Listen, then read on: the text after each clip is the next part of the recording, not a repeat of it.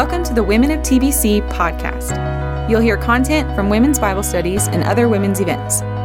For more information, visit templebiblechurch.org. Good morning.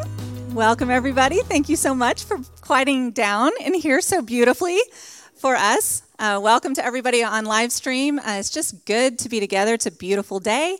I hope you had a great discussion.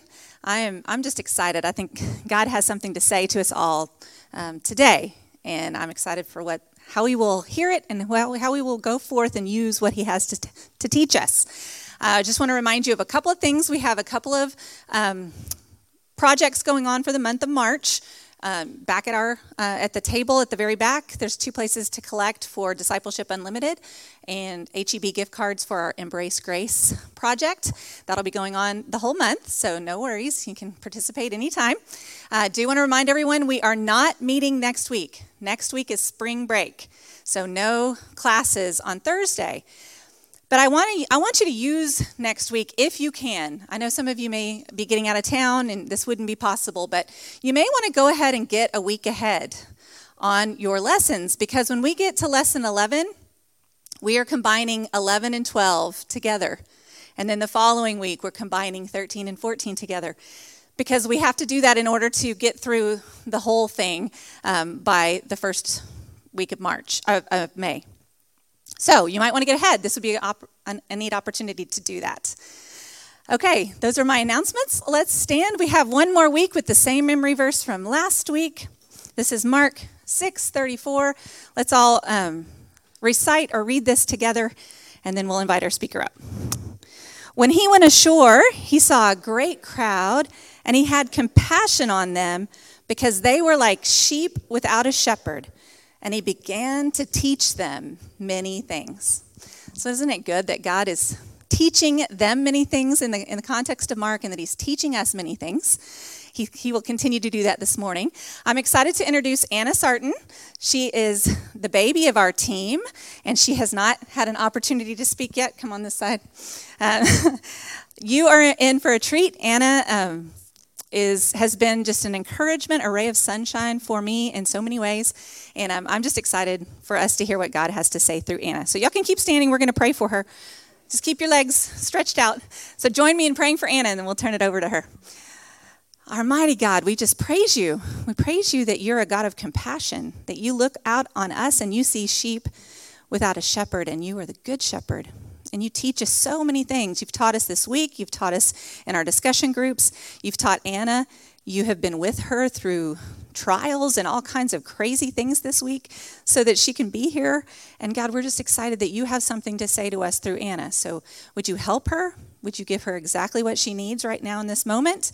Would you give us an attention span for these next few minutes to listen and to listen for you to speak to us very specifically? And we just look forward to what you will teach us, God.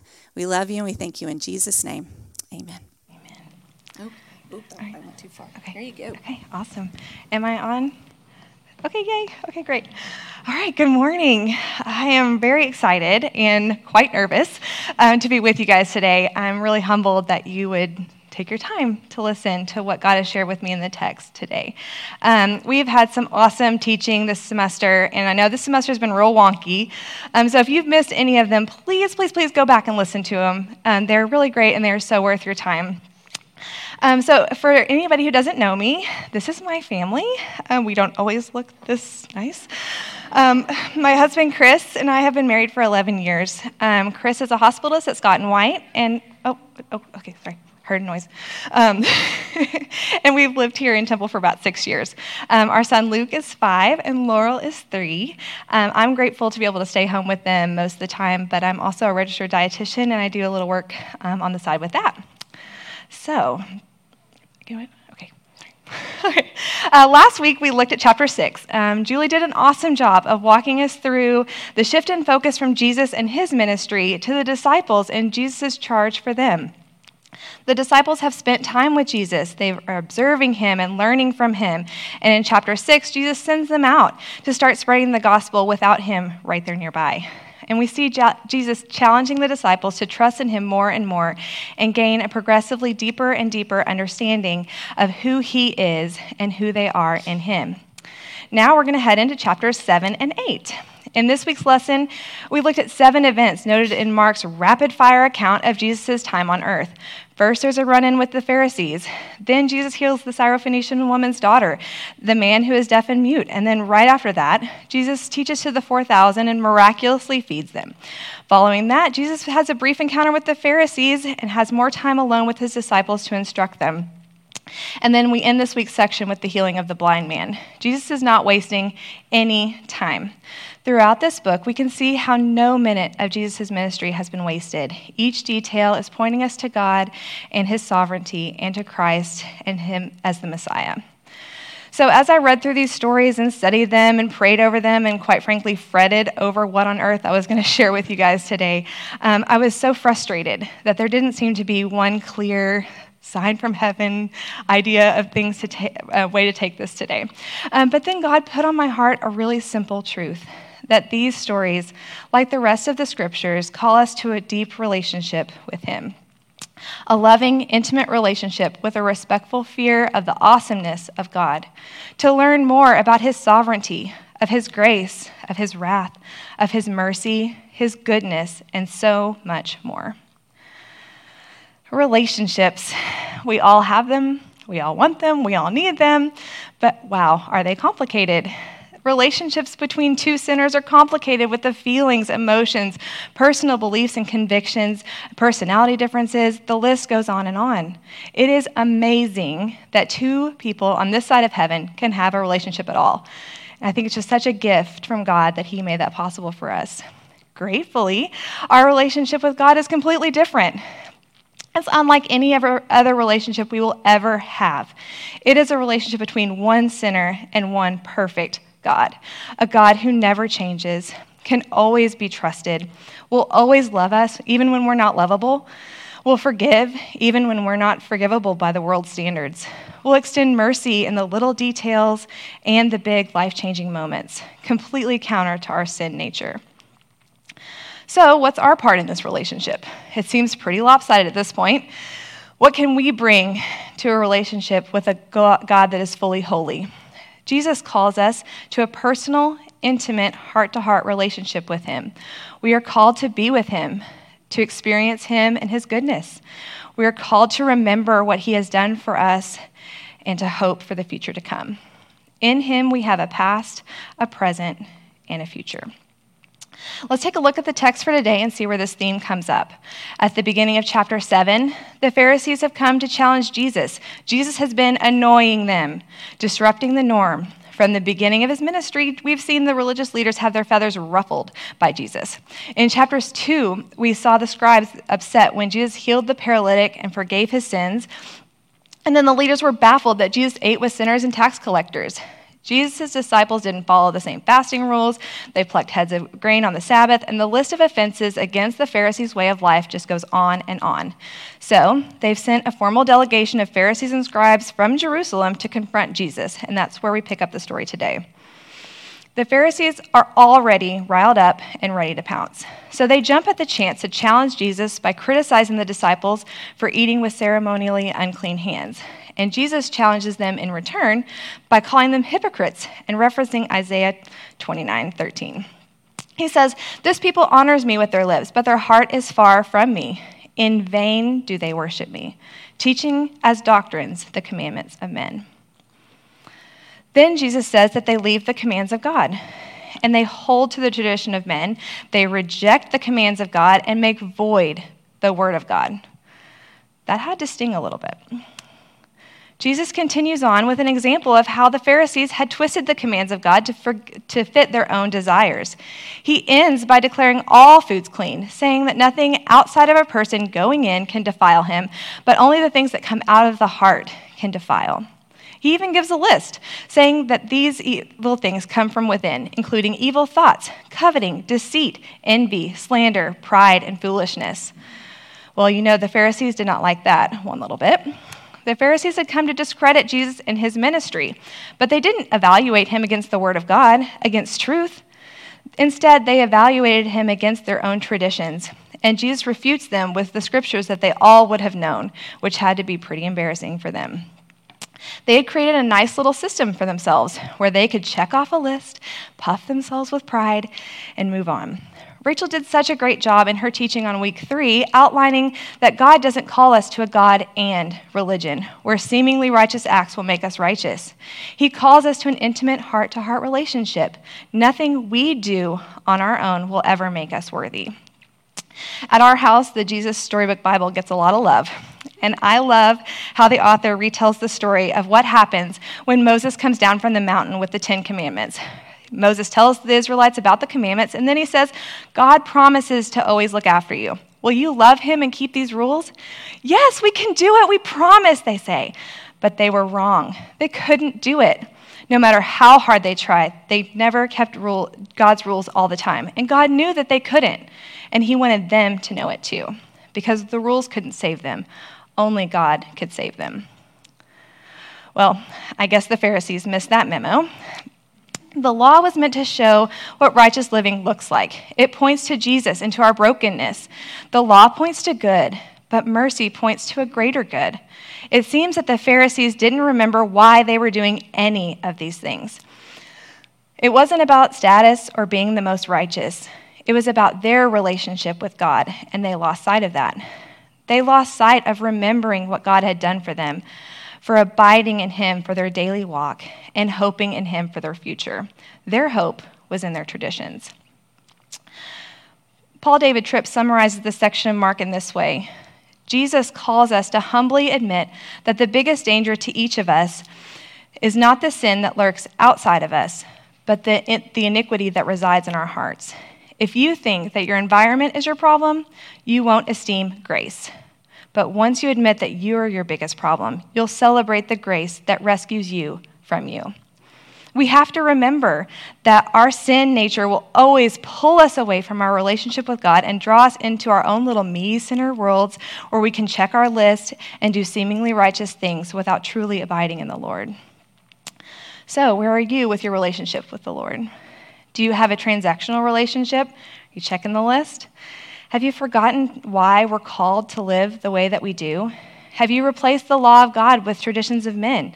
It is so easy to do. As a follower of Christ, it feels like we should be able to make a list of the things that we need to do to grow in our faith. Attend church, check. Read my Bible, check. Pray, check. Looks pretty good. But are you honoring the Sabbath day? Are you taking time to realign your heart with the Lord and his plan for the week ahead? To rest in his goodness? Are you hiding the word of God in your heart? Or are you reading just to get the answers for your study as an intellectual exercise? Are you praying like Jesus prayed? Or are you zooming down your list of things and people to pray for and moving on with your day? Are you taking time to praise God for his provision and sovereignty? Are you taking time to listen? In the past year, God has really been challenging me with this. I was quite busy checking the list.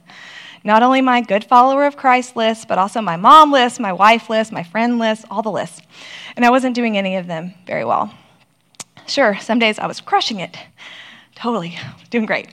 But other days left me feeling so frazzled and pulled in a million directions. Through the gentle encouragement of sweet mentors and friends, I started to realize that my problem wasn't my list. My problem was my focus. My focus was on completing the task, not on abiding in the Lord and relying on him as my strength. I needed to improve my mothering by letting Christ fill my cup and take my struggles to him instead of staying up late cramming in the latest Christian parenting book. God was calling me to look up from my mundane tasks and focus on him, to spend time reflecting on his goodness, to abide in him as I planned my day and went throughout my day, holding it all open-handed for him to use for his glory and my good, and to hold my plans for the future loosely and lean into what God had placed in my path. That all sounds real nice, but it is so much easier to write on paper and to say in a lecture than it is to do in reality. I still miss the mark more often than I hit it, but I am sure of this, that he who began a good work in me will bring it to completion at the day of Jesus Christ. my charge, our charge from God is to keep pressing in and examining our hearts and walking in what God has called us to do. When we do this, we'll see that the list of tasks or rules isn't needed. The relationship will develop and provide the security in our identity as the daughter of the Most High God. So let's change track for a moment. There's another piece here in the scripture that I'd like to touch on. I'd like to talk about traditions. If you know me, traditions are a big deal for me. What traditions do we have? What traditions do we have in place? We see them throughout the Bible, and we have them in our churches today. Right now, we're in the season of the tradition of Lent. We're coming up on the tradition of the Easter celebrations. One of the most significant traditions in Jesus' time was that of the Passover. In Exodus 12, Moses tells the Israelites about the plan for the Lord's Passover rite. He tells them, "And when your children say to you, 'What do you mean by this service?' you shall say, 'It is the sacrifice of the Lord's Passover, for he passed over the houses of the people of Israel in Egypt when he struck the Egyptians, but spared our houses.'" Each year, the Jewish people were called to set aside time to remember what God had done for them, to protect them from when they were in bondage in Egypt, and reflect on the hope they had in God to free them and provide for them. So the tradition helped reorient their lives and their relationship with God. As I was working on this lesson, the song "Come Thou Fount of Every Blessing" came to mind, particularly this portion of the second verse. "Here I raise my Ebenezer, hither by thine help I come." Ebenezer, that's a word. It means stone of help. And if you're with us in our fall study of Samuel, you might remember that Samuel took the stone and set it up between Mizpah and Shen. It called its name Ebenezer, for he said, "Till now the Lord has helped us." Samuel felt that it was important to set up a reminder so that the Israelites would not forget how God had provided for them in giving victory over the Philistines. So, how do you remember how God has helped you? If we don't remember, how easily we forget. Do your traditions help you remember? Or are they a lot of pomp with no substance? Are they a tradition of men? Or do they point you right back to your relationship with our Savior? The Pharisees had created a lot of traditions that I'm sure seemed like a good idea at the time. They seemed holy even. But Jesus makes it clear in this passage from Mark that these traditions weren't drawing them closer to God. Their hearts were far from God and ultimately made void the word of God. They held their traditions higher than people and higher than a relationship with the Creator. Traditions should remind us. They should help us remember that this is what you believe. This is who you trust. This is who you are. And this is who you love. A favorite resource of mine is the book Risen Motherhood. And in the book, the author Laura Whiffler addresses traditions and concludes with this. When Christ is our greatest treasure, our love for him will spill over into our daily and special traditions. Traditions are designed to reset our hearts, not prove our worth, because these activities don't make us right before God. Christ already has. So let's move now to... Don't do that yet. Okay, all right. So let's move on to chapter 8, where Jesus is with another huge crowd, and there's a similar dilemma as when he was feeding the 5,000. A lot of people, not a lot of food. Okay, in verse 2, Scripture says that Jesus has compassion on the crowd. He is aware of and is sensitive to their needs, and he presents the problem to the disciples. I love how Max portrays this exchange. We saw some of his clips with Amy's lecture, so let's take a look at how he portrays this. Distance, his disciples answered, "But where in this remote place can anyone find enough bread to feed them?" "How many loaves do you have?" "7," they replied. Jesus told the Such a little segment, but we don't know how much time has passed between the two crowd scenarios, but throughout the time that Jesus spends with the disciples, he consistently provides for them. And he performs miracles beyond anyone's comprehension. But the disciples still don't get it. They forget who they're with. They forget who he is. And they forget that their relationship with Jesus is like none other. When they trust in him, they are provided for. Maybe enough time has passed since the feeding of the 5,000 that it's not fresh in their mind. Maybe there were so many crowds that the details just all blended together. Maybe this crowd was different enough that they didn't put the pieces together on their own. Who knows? But they definitely forgot. In the portrayal by Max, you see that the disciples have a light bulb moment. Like, aha! They remember what Jesus can do, and they get an instant hope for what is to come next. He can feed everyone with a meager offering. Problem solved. How great is God to send us opportunities to remember his goodness instead of chastising our forgetfulness. Additionally, Jesus provides for the future by providing 7 baskets of leftovers. Do you see yourself in this story? Do you remember what God has done for you? Do you remember who you're with and the power that he has? If you tend to forget, how can you remember? Do you need an Ebenezer to mark the place where God has provided for you in your time of distress? Now, when I say Ebenezer, I don't literally mean a stone, but if that gets you there, go for it. I've seen lots of ideas for this, everything from journaling or writing down your answered prayers or having a special photo in a prominent spot or even having like an annual celebration of a significant point where God delivered you from a significant battle in your life.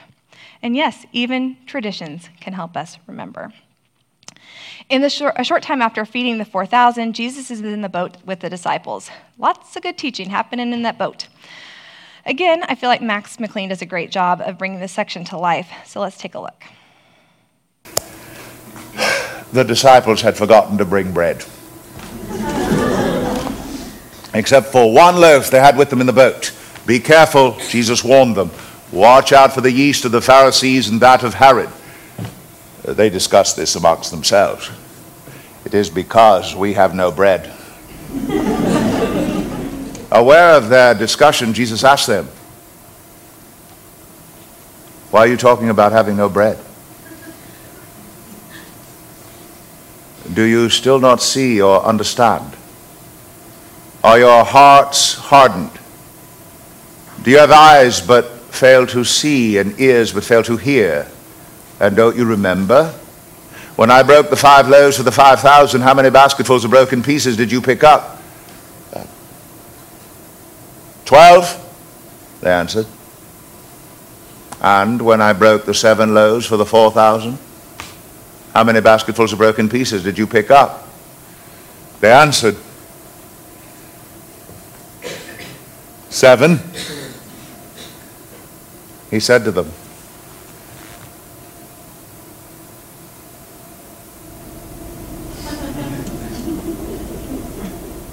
do you still not understand? So this kind of makes us chuckle, but man, do you see yourself in this story? I do. Do you hear Jesus lovingly ask, do you not yet perceive or understand? Based on the order of events in Scripture, it seems like not a terribly long amount of time has passed since the feeding of the 4,000. They traveled a bit, had a run-in with the Pharisees, and then hopped right back in the boat, and here we are. But still, the disciples don't understand how Jesus is the provider of all things. I don't know about you, but I am so forgetful. I need a regular glass of ice water to the face just to remember. Even in preparing this teaching, I struggled so much to know that God is going to accomplish what he needs to accomplish, even if I get up here and totally tank. He's done it before, and he'll do it again, but yet I worry. Just like the healing of the blind man, remembering who God is and remembering to abide in him is a process. We have to embrace that process and build rhythms into our life that will constantly point us back to Jesus. In closing, I'd like us to reflect on the final words from Come Thou Fount. There it is. Prone to wander. Lord, I feel it. Prone to leave the God I love. Here's my heart.